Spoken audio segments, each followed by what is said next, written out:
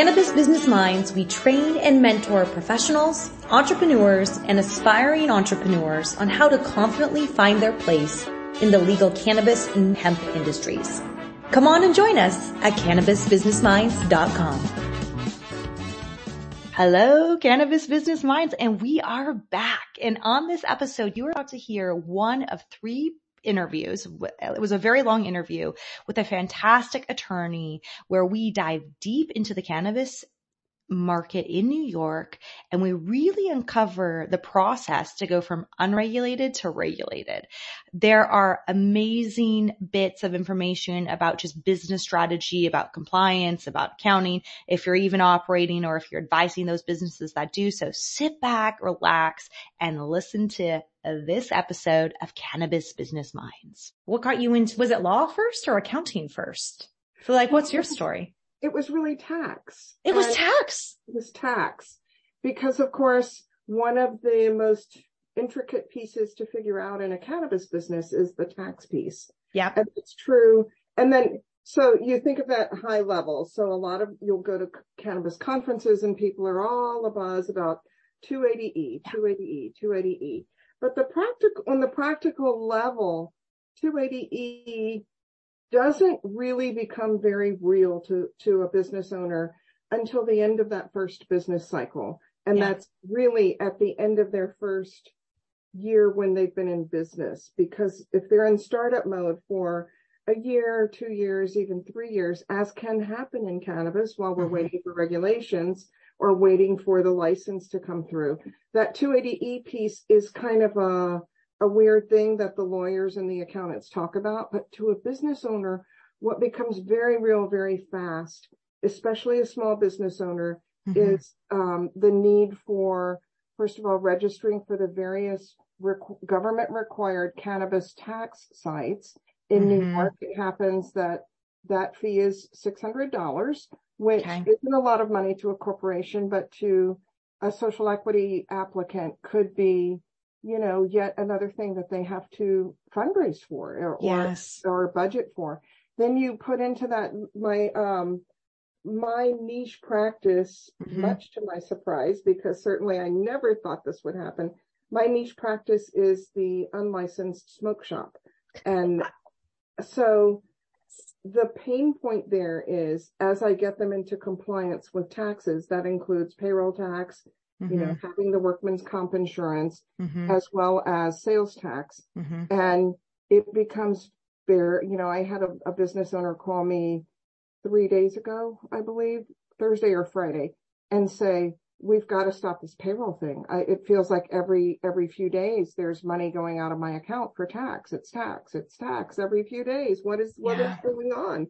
Yeah. Welcome to a regulated environment. And you told me that you wanted to be fully compliant, and here it is. It costs you money to have employees. Yeah. Well, and it's interesting because I'm like, oh gosh, we just covered so much in such a short amount. I'm like, we have to go back to so many things. So I'm like, New York. Yeah, no, I have to talk to you. For your first question about that. But it's so, well, and I think what's interesting for somebody that's listening to this is that tax is a very small word with so many complexities that can go and stem into many different things. And I completely agree with you on 280E. It's for a lot of businesses at first, you just hear about it. You don't know what it is. When you know what it is, you're like, oh my God, it's a lot. But then if you add on employees, it's a lot of the payroll taxes. And if you're trying to get around and skirt around, oh, I'm going to put people on a 1099. That's not a smart move because the IRS has their own kind of set of rules to do that. And then you're also in New York, which in my mind, I did an analysis on the taxes. It is one of the worst states for a legal cannabis business selling THC to operate in because it's taxed on the milligram. And so I'm like, where do we go here? I think, well, it's interesting. So you decided to make your practice about this, but for a lot of business owners, it is so stressful to hear about this. And so if someone's just listening, they are a business owner taking the step back. How do you take somebody through to get compliant? Because it's not something that happens overnight, or is it something that can happen overnight to get tax compliant? So are you talking about a business that already has a provisional license or a conditional license? Or are you talking about somebody who calls me who says, hey, I have this smoke shop. Am I going to be good? Let's talk about the latter first, and then we'll talk about the first one after that. Which that call is something that I'm getting every day now. Okay. And first of all, honestly, they believe that they're licensed. They truly, in their heart of hearts, think it's legal now, isn't it? Like, can't you just get me? And then you back up and you say, well, no, there is a license. Well, can you get me a license? Well, actually in New York right now, there is not an open license application. It doesn't exist. No amount of money. I've had people offer to give me, he said, I'll give you $1 million. Can you get me a license? I cannot get that for you. I will take your $1 million, which I didn't do, but, but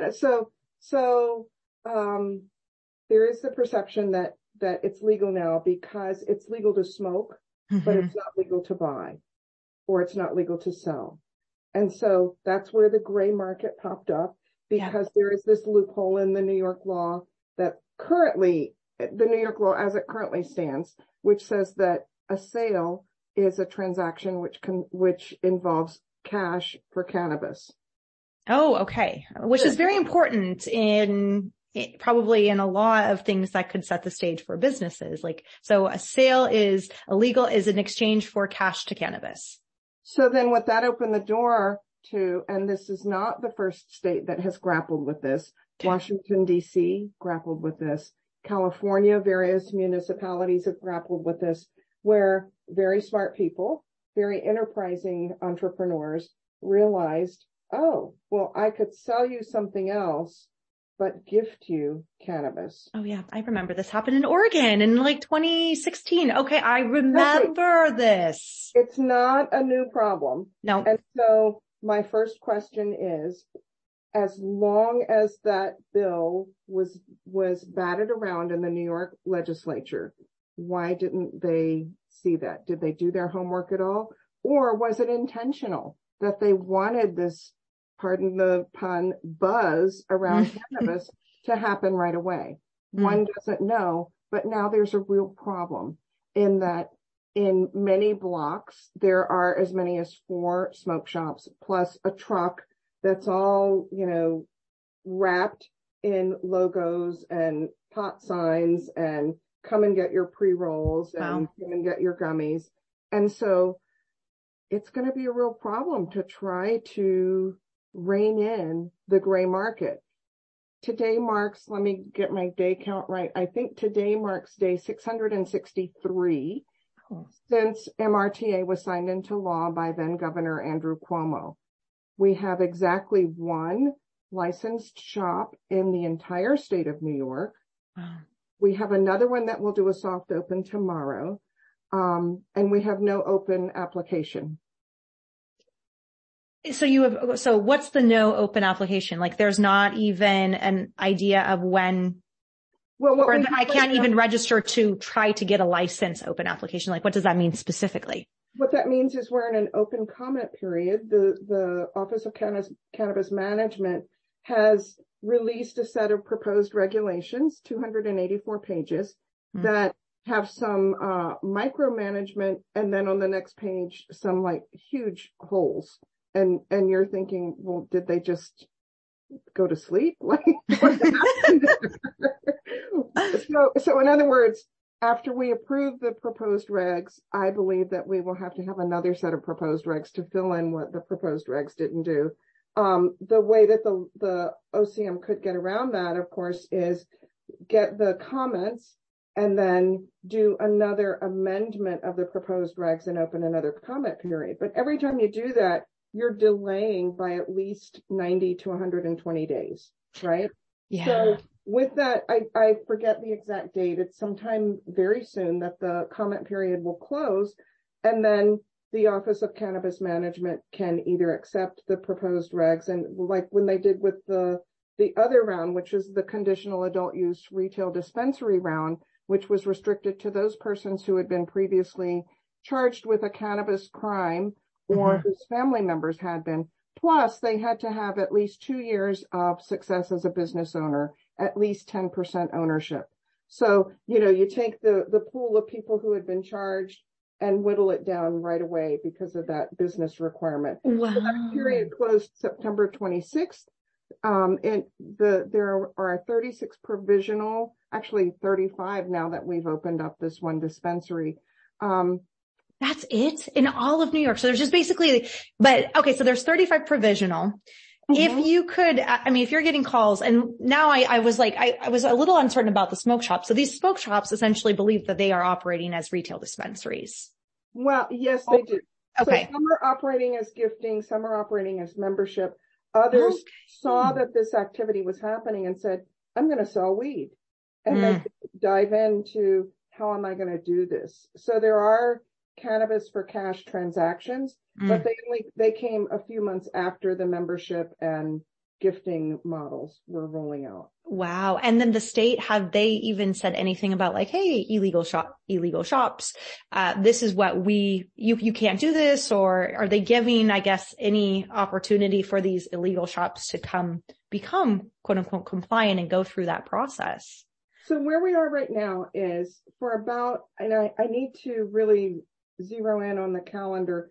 I believe it was 14 to 16 months before the state did anything in terms of enforcement. And the enforcement was a cease and desist letter that was sent to some 78 shops in the entire state of New York. Remember, there are 19 million people in the state of New York. Yeah. So 78 letters went out in February of 2022. Wow. And honestly, a lot of recipients thought, what is this? Like the letter looked very flimsy, very fake. There were mistakes. There was a second round that went out some 6 months later, again, a cease and desist letter. And there were letters sent to people who don't have a smoke shop, don't sell anything. Oh, wow. How awful would that be to get that letter? I mean, the panic somebody must have. And then there were letters that went to people who have shops, but they don't sell any form of cannabis. So how did they get those? How did they even determine? Come up with the list of completeness. Yes. Yeah. 78, I think they now say there were a couple of hundred that were sent out in all. First of all, what is the impact of a cease and desist letter? That's not conviction of any kind of crime. It doesn't do anything to you. It's a basic stop what you're doing because we're going to come after you. In the meantime, the communities have really kind of pushed back, and they put the pressure on the elected officials to stop these shops, because really, had we had some type of framework in place, we could have modeled on the state liquor authority laws, which dictate how far from a school, how far from a church, how far from a park. So there are some violations with regard to that. There are also a lot of violations with regard to packaging, because you're seeing all of the gummies and the pre-rolls that are packaged as if they're candy. But when if you take into account, like I say, in many blocks, there are as many as 4 shops. In a block? In a single block. Wow. Yeah. That's overwhelming. And what's interesting, what about from a public awareness perspective? Like, obviously, when you're in cannabis, you're in this cannabis bubble, but what type of news coverage or media education is the general population getting about this kind of stuff? Because it reminds me of Los Angeles. That's where I was living when it was legalized in LA. Like, we would go to these concerts at the pier, and these hipsters would come and they would be dressed up and they would have, these really beautiful displays of cannabis and selling it. And people would be like, oh, okay, that's great. It's legal. Not recognizing, oh no, they should be checking your ID. You want to make sure that this has been lab tested, like all of these things that are the benefits of regulation. So there's just like no awareness from the public perspective. And there still seems to be in California, very limited amount. But what about in New York? Is there any type of awareness? So again, it's my belief that the state has participated or has caused this environment in which there's confusion about what is legal and what is not. And that's because MRTA was signed into law March 31st, 2021. That was when Governor Andrew Cuomo was still governor. It was his waning days. Cuomo left in August. On September 1st, Hochul took over. Governor Kathy Hochul One of the first things she did was create the Office of Cannabis Management. One of the first things they did was create a public service ad campaign that they called Cannabis Conversations. So there were these subway signs and signs at the bus stops and television ads that would run that would say, here's how you store your cannabis. Here's how you smoke your cannabis so you're far away from a door. Be sure not to puff smoke into someone's face. Be wise with your cannabis. Only people 21 and over can legally smoke cannabis.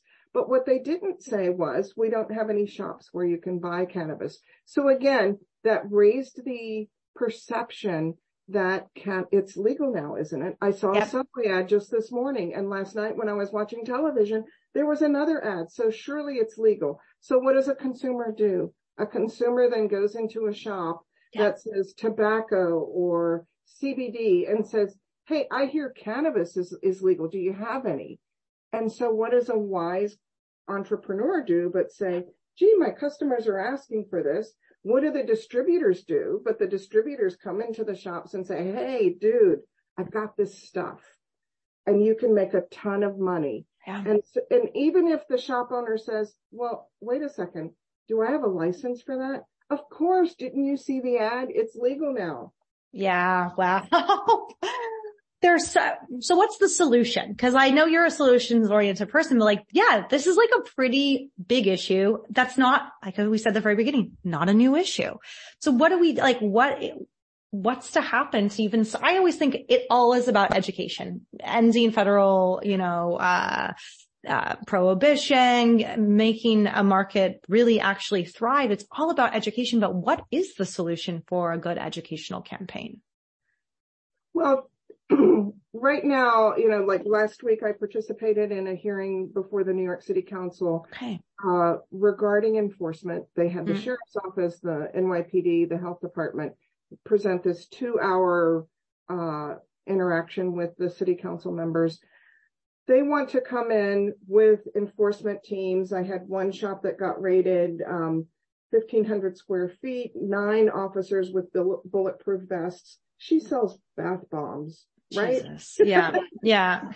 So to me, that is not a solution. To me, what is enforcement is not a solution. Let's remember, the government lost the war on drugs. Exactly. The reason that Colorado began to legalize and began to they were the first to say, there's another way. We can capture the sales tax revenue and we can no longer arrest, because we're playing whack-a-mole. And to me, if we go the enforcement route, we will be playing whack-a-mole well into the next decade, because we won't be able to stamp out all of these shops. You can literally close down a shop in the morning at 11, and by 3 p.m. the shop is reopened.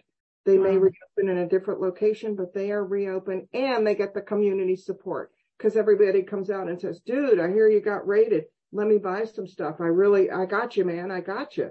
They want to support the shops. So to answer your question, to me, the solution is much like what DC did, and I believe San Francisco did way back in 2017, maybe, which is to offer a transitional license. So designate a limited time period. For the sake of this conversation, let's call it 90 days. Mm-hmm. So unlicensed smoke shop owner, you have 90 days to log into a state system, get your certificate of authority to collect sales tax, show that you have your workman's comp insurance, show that you have set up your books to collect payroll tax and to just, pay your payroll tax. Also, because one of the main concerns is safety, show that you have some mechanism in place for safety. Now, if everybody tried to get their product tested right now in New York, there are only 3 labs that are open. Mm-hmm. There's no way that they could keep up with that volume. So we've got to find some chain of custody for that product, so that if somebody gets sick, we can at least go back to the distributor and say, where did this come from? Mm-hmm. How did this get into the commerce stream? The other thing we need to do is have the business owner show a standard operating procedure for checking IDs. That's another sticking point, is that when the shops are in proximity to schools, kids are getting out of school, Apparently, parents will have their children walking around with $60 in their pockets, and the children with $60 in their pockets go and spend that money on gummies. I'm a parent. I never gave my child I never got $60. Right? So there's another piece there, but okay, the safety issue. Let's verify IDs. Once a business owner can verify that, let's give them, I don't know what we're going to call it, a provisional conditional license. Okay. And so that will give them the assurance that they're on a path towards licensure. They are, and many of them want to be. Many of them, yes. they call and they say, can you get me a license? So let's get them some kind of license. Then because another sticking point is the location and the fact that the community boards or the municipalities outside of the city, the municipalities were not consulted as to location. So then let's have them go in front, just like with state liquor authority licenses. Let's have them make an appearance before those community boards and, present themselves as legit business owners. It is possible that we will find violations and that the community boards will say, you know what, we got out our measuring tape and you are too close to that school. So then give them another 120 days to find another location, present themselves. If they fail, then they're out of business. They need to address that. But for those that do pass the scrutiny, let's go on and give them a conditional license. If you want to ding them, if you want to punish them, because a lot of the pushback is, wait a second, you jumped the line. We had this license process going. Everybody else waited, but you didn't. So let's do this. We had this $200 million social equity fund that was promised to the social equity applicants. The money is a mystery. Nobody knows where it is. Was it ever generated? We don't think it was ever generated, but it's gone. Poof. No, not available. So why don't we give an additional tax to people who have to come in under this provisional conditional process? Maybe give them an additional 2% tax until that fund is replenished. And that will support the industry, right? Because what we all want is a viable licensed industry, a viable regulated industry. So tax them additionally. Also, right now in New York, under the proposed regs, a business can get 3 different licenses. Now, you have to watch what side of the supply chain you're on, but let's say a retail dispensary could get a smoke lounge, a processor license, I think, and no, excuse me, not a processor. They could get delivery, retail, and eventually when it's open, the smoke lounge license. So everything kind of almost like touching the end consumer. Right, the consumer facing. So if you want to punish them, 2% additional tax, plus let's, for the first year, say you can only have 1 license. And that way it will give the people who waited, it will give them that edge into the market. Then after a year, the other piece that I want to show, that I want them to be able to show to get to this point is that they are current on their personal and business taxes. Oh, yes. People who have been living below the radar may have gone 10 years, 15 years without filing anything. So let's make sure that they are compliant with their personal and business taxes. Then after a year of continued compliance with sales tax, payroll tax, standard operating procedures, no major incidents with safety. They've presented themselves to the community boards. They're compliant with their personal and business taxes. Then they get a regular license. All right. I hope you all enjoy this. And on the next episode, we are going to dive very deep into the tax structure in New York, the best scenario in New York in the next 12 months. And also what I always love is to talk about solutions. So Paula's going to give us her proposed license solutions of what she believes is the best way that New York can really get their stuff together. So make sure that you tune on back next week for our next episode. Thanks so much for listening to this week's show. Please subscribe wherever you get your podcasts. And if you enjoyed this, leave us a 5-star review. Make sure that you share this episode on your social media and tag us in the Instagram stories. You can find us wherever you go on social media. Just look up Cannabis Business Minds. Have an idea for the show or something that you want to talk about? Shoot us an email at podcast@cannabisbusinessminds.com. cannabisconference.com.